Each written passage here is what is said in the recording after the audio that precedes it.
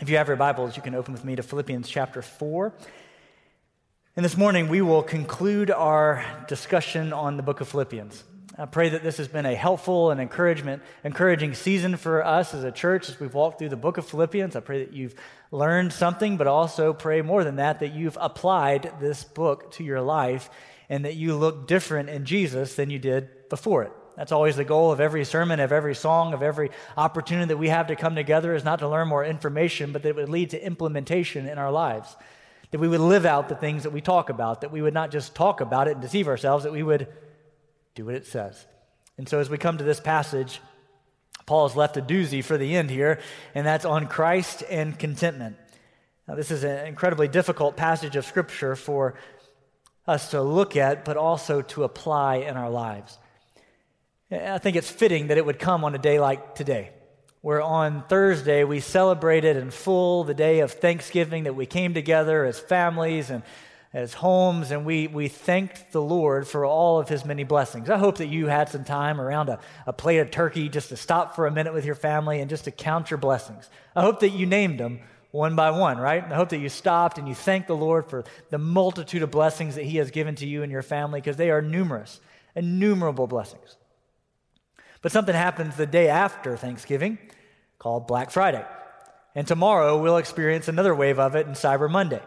That the day after we're supposed to give the most thanks, we spend several days realizing that all of our stuff is not as glimmery and bright as we thought it was. Our TV is not quite high def enough.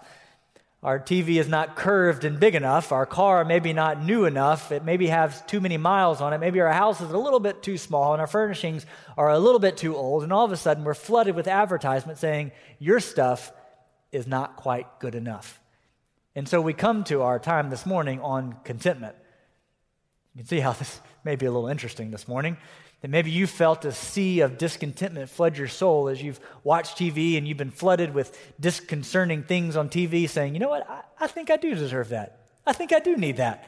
Oh man, my neighbor's got a bigger car than I do. I think it's maybe time for me to upgrade.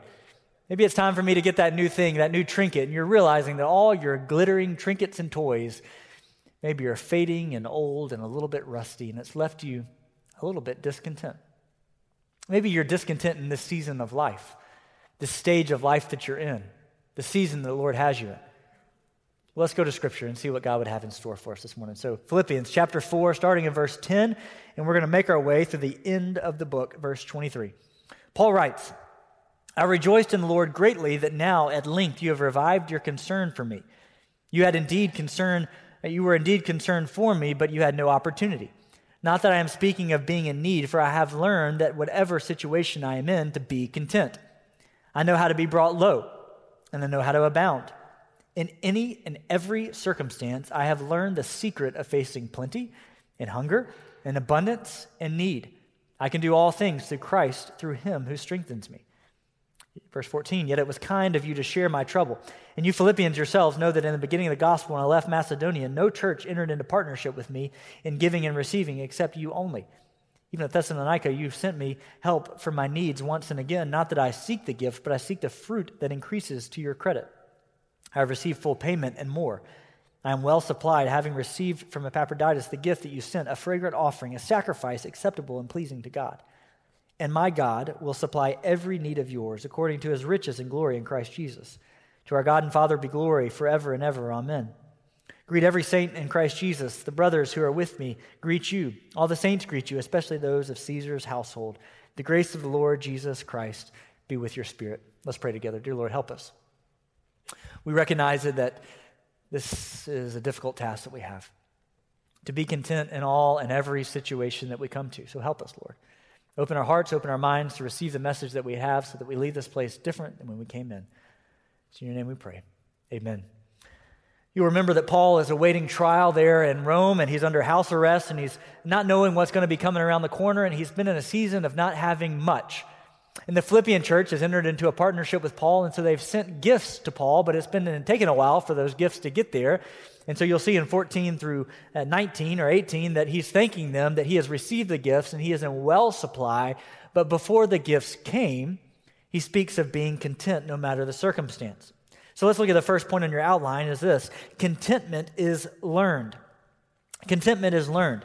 You see in verse 11 and verse 12, Paul says a very interesting thing. He says, not that I am speaking of being in need, for I have learned in whatever situation I am to be content.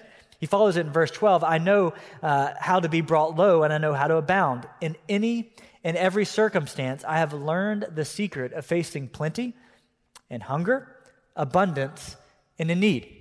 First thing that we'll see this morning is that contentment is a learned process that we walk through. In the same way that we've talked about this pathway of peace that we walk down to find peace and praying in every circumstances and rejoicing in everything and being reasonable to everyone, contentment is a learned process that we as believers walk through. It's not something that we wake up one day and slap the easy button of life and all of a sudden all of life's circumstances walk away and we are just content and happy, hunky-dory, right? No, we face seasons of discontentment. Maybe you're walking right now, presently, in a season of great discontentment over where the Lord has you and what you see happening all around you. So what do we do with this? How do we reconcile these things? How do we learn in this process? Well, as a sixth grader, I took up playing the drums. I don't know how many of you play a musical instrument, but I would assume many of you, if you played an instrument, you would have a similar story to this one. That in sixth grade, I got my first old hand-me-down of a hand-me-down drum set. And I set it up upstairs in this little room, and I would shut the door, and I would sit with 2 drumsticks, and I would have a hi-hat and a snare drum, and for hours, doon-doon-ch, doon-doon-ch, doon-doon-ch, for hours upon hours upon hours. Parents, I don't know if any of you, if you got the little recorder that the kids play at home where you're learning a song and for hours you hear that thing and you're just like, can somebody please make it stop? And I would assume that my parents and my neighbors were sick of hearing hour after hour, doon-doon-ch, doon-doon-ch. But that lessons and time turned into being in 7th grade and 8th grade, adding a kick drum where I could say doon-doon-ch, ch, doon-ch. And for hours, that was what I had. Now, I've exhausted my beatboxing ability, so I'll stop at this point. But in 9th and 10th and 11th grade, I began to be able to play the toms and fill out the songs with more beats and different things. I could play with different styles. And friends, this is what learning looks like. That at the beginning, we're a little bit awkward and weird and we don't have it all together. But as we learn and grow in the grace of the Lord, we begin to do things that at the beginning we didn't think were possible. We begin to be content in situations that years ago we may have thought, there's no way I could be content in this situation. There's going to be seasons where we fail and fall short, times in which, as I'm playing the drums, I begin to mess up and face things that I haven't faced before, and I mess up and I don't do it perfectly, and I learn through the process. And so I think it's important as we face contentment and discontentment in our lives, recognize that the Lord is working in your lives. He's bringing you through a season of sanctification in different areas in which maybe contentment and discontentment is part of that. And I believe that as we face discontentment, we can learn a lot about our hearts and our souls in the midst of what we're discontent about. I don't know if you faced any discontentment over this past year or maybe this past week or even today. Maybe you felt discontent about an area of your life. I believe as you have maybe an autopsy of that experience, an autopsy of that moment, to stop and examine it and say, Lord, what is causing this discontentment to stir in my soul? You find out such depth of your heart. As you begin to covet your neighbor's stuff and you look at their house and say, I wish I had that house. If I just had that house, everything would be together. You begin to recognize things in yourself to say, Lord, maybe I'm not as content in you. Maybe I'm not trusting in your plan for my life as much. Maybe I want what other people have, and that shows that I'm not thankful or trusting in what you have blessed me with. And so discontentment in my life has revealed much about the state of my soul. And so wherever you are, whatever you're facing, whatever you're walking through, what is your discontentment showing in your own heart and your own soul? What are you recognizing as you're learning and walking through the process? What have you learned these past 2 weeks as you're walking through seasons where you're not rejoicing in different things? What are you seeing as you're not reasonable to people around you? What is it revealing in us? So don't waste these moments of temptation and even sin in which we don't learn and grow in the Lord through them. Let me give you a few little helpful admonitions in this as you talk about contentment and discontentment. Is first, to follow Jesus in your present circumstance. Follow Jesus in your present circumstance. So often in discontentment, we can feel like if we can just get here, then we'll finally have the things that we need to finally start doing the things that we feel like we need to do. If I can just get here. For many of us, it may be if I can just get out of 2020, if we can just get in 2021 and through the virus, I'll finally start being who I want to be and living the way that I want to live. I'll finally arrive. Sometimes it looks like if I can just get in that house, everything will finally be okay, and I'll finally have peace that I've been looking for. If I just can get that job promotion, if I can finally get up and get enough money, if I can just get that job promotion, I will finally have made it and I'll be okay. Friends, if we don't follow Jesus in our present circumstance, we can look forward into the years ahead and say, 15 years from now, I'm going to be following and trusting the Lord and doing what He's called me to do. But if we don't do it today, then we're not going to be obedient in the future. If you don't live and follow the Lord today, where the Lord has you, faithful with what He has blessed you with in this day, in this hour, friends, we will not be faithful into the future. When we send missionaries on the field, friends, if they're not missionaries where they are in their homeland, when they leave and go on mission, they're not just going to automatically become missionaries in a foreign context. And so I would encourage you in contentment, you can always wait for the next thing, always wait for the next season of life, always wait for the next thing that's going to make you who you think you should be. But friends, be faithful to what God has called you to today. Be faithful to where He has placed you in your homes, in your jobs, in your families, where He has placed you today. Be faithful to the Lord today, which would lead to this next point, to guard against delayed obedience. Guard against the delayed obedience that would say, when I finally get in this house, I'll finally be hospitable to the people around me. If I get this job promotion and finally get this raise, then I'll finally be able to be generous in the way that I want to be generous. If I just get out of school, I'll finally be living the way that I want to live, and I'll finally be doing the things that I want to do with my life. Friends, guard against delayed obedience, which you know from being in this church is disobedience. Guard your heart against saying, when I just get to this point in my life, I will finally live for Jesus. Guard against a delayed obedience that would keep you on the sidelines of your faith, always waiting for the next moment, the next thing, the next age, the next year, the next circumstance or season that would keep you discontent with where you are today and always longing for the next thing in which you will finally do the things that you're called to do. So guard against delayed obedience. And lastly, just simply trust and obey. Trust and obey, for there's no other way to be happy in Jesus but to trust and obey. Friends, read, dive in, and dissect God's word. Live it, trust it, obey it with your lives. Contentment is a learned process. It's not something we hit the easy button of life and all of a sudden our discontentment fades away and we're all of a sudden content in whatever season we're in. But friends, go to this next point because it's incredibly important as Paul continues about whatever I've learned in whatever circumstance to be content. Hear him say to be content in all situations. Find contentment in all situations. Look at this phrase again. It's like he's saying the same thing that he said in Philippians 4:6. Not that I am speaking of need, for I've learned in whatever situation I am to be content. I know how to be brought low. I know how to abound. I know in any and every circumstance I have learned the secret of facing plenty and hunger, abundance and a need. Friends, I have searched the Scripture for a caveat to these Scriptures. I'm trying to find some caveat that would say, in this situation, it's okay not to be content. I've searched high and low to try to find something to give you a little bit of hope to say, I know this is hard, but I found a caveat. I found a get out of jail free card, right? You don't have to be content in that one. But do you know I could not find one in all of Scripture in which God says, do not be content in that situation. Do not have peace in the midst of this situation. Do not rejoice in the midst of this situation. And I feel that this is hard and this is difficult and this is at times painful because I know that we've all walked in here with a lot of stuff on our shoulders. We can find contentment in all situations. Look at what Paul just said and write these quickly because we don't have much time left.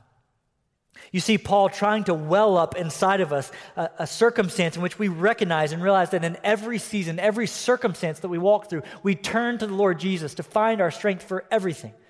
So we find contentment in all situations. Look and remember what Paul talked about just previously, that we rejoice always, that we're reasonable to everyone, that we're anxious in nothing, that we pray about everything.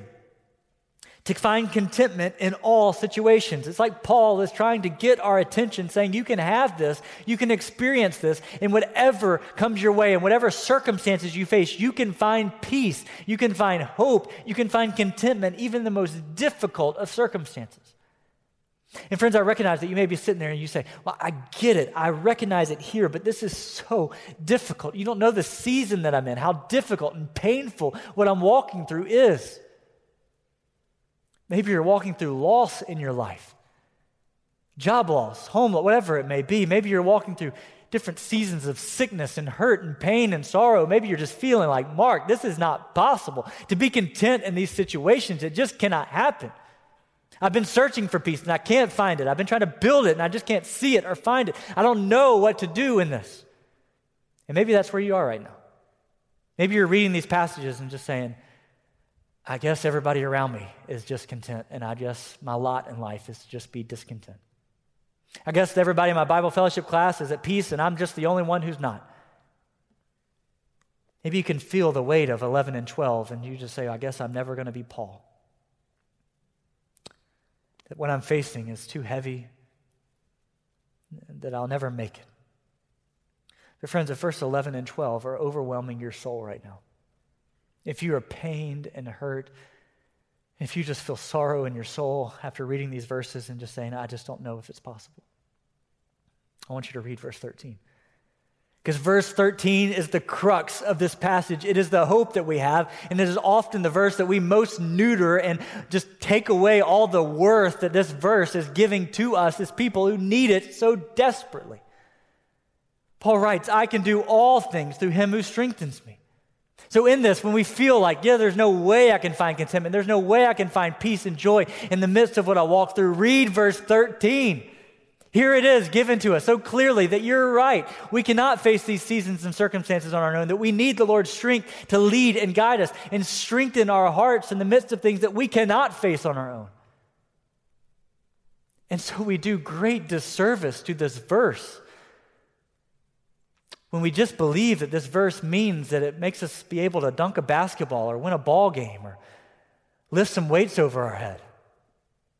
We neuter the power that this verse has in it when we believe that it just is reclined to just an athletic field. We don't realize it is for you and me, in whatever circumstance we face, we can turn to the Lord and find his strength that surpasses all understanding. We can find all things and do all things and experience all things and walk through all manner of life because it is him who strengthens us. Thanks be to God that whatever season that we face, whatever circumstance we walk through, friends, there are things that are so overwhelming and so difficult. I know it's hard. I know these journeys are difficult. I know what we face is grieving our souls and hard for us, but recognize, here, this next point, know that God provides the strength to carry through and to carry on. Rest in this verse. Believe in this verse. That it is him, that it is Jesus who can do all things. And after coming off, rejoice through everything. Pray about anything. Be reasonable to all people. Be content in all circumstances. After coming off all those things, isn't it good to come to verse 13 and read, I can do all things through him who strengthens me. This is what we need. The very thing that we need comes after feeling these difficult verses 4 through 10 and 11 to get to verse 13 to see, I can do all things through Christ who strengthens me. We should feel the hope and the quickening of our backs and the strengthenings of our knees to say, we can do this through him who strengthens me. And I can tell you, I've spent seasons of my life building and manufacturing all these things around me, all this peace that I can possibly find. I try to build these things in my life to protect me from the hardships of life. I try to do things on my own strength and my own might. And it just doesn't work.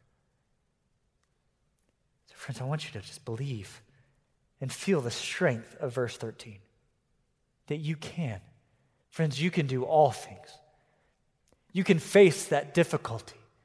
You can face that battle with cancer. You can face that job loss. You can face the difficulty in your family circles. You can face 2020. You can face the coronavirus. You can face these difficulty things of isolation and struggles. You can do it all through him who strengthens you, not in your own power and your own might. You can do it through him who gives you the strength to carry through and carry on.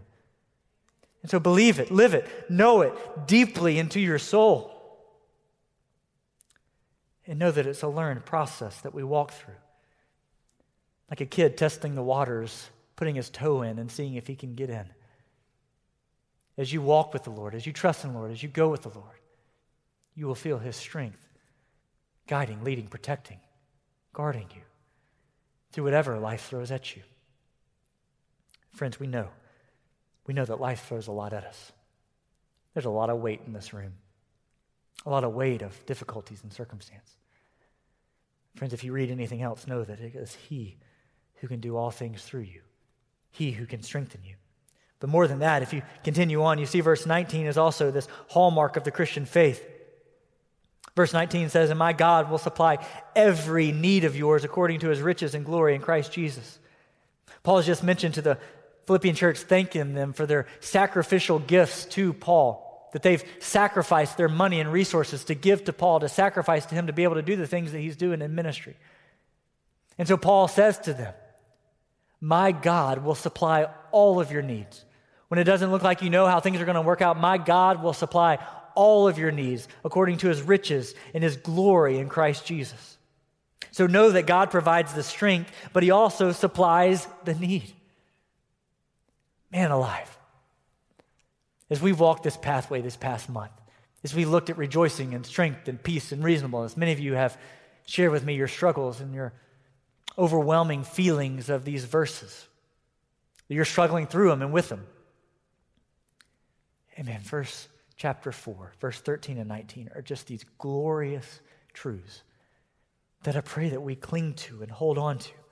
They were reminded of Psalm 23 on your outline. "The Lord is my shepherd. The Lord is your shepherd. You shall not be in want." That as you walk through these things, we find a God who's not saying, well, you've got to drink from your own well. You've got to figure it out on your own. But a God who is willing to give to us peace and strength and comfort and hope. He is willing, open-handed, willing and wanting to give it to us. If we run to Him and cast all our anxieties and burdens on Him, He's willing to supply our needs and our strength. Friends, you go back up a little bit and you see Ephesians 3:16, that according to the riches of His glory, He may grant to you to be strengthened with power through His Spirit in your inner being. And then roll one up, another a little bit higher in 2 Corinthians 9:8, "And God is able to make all grace abound to you, so that having all sufficiency in all things at all times, you may abound in every good work."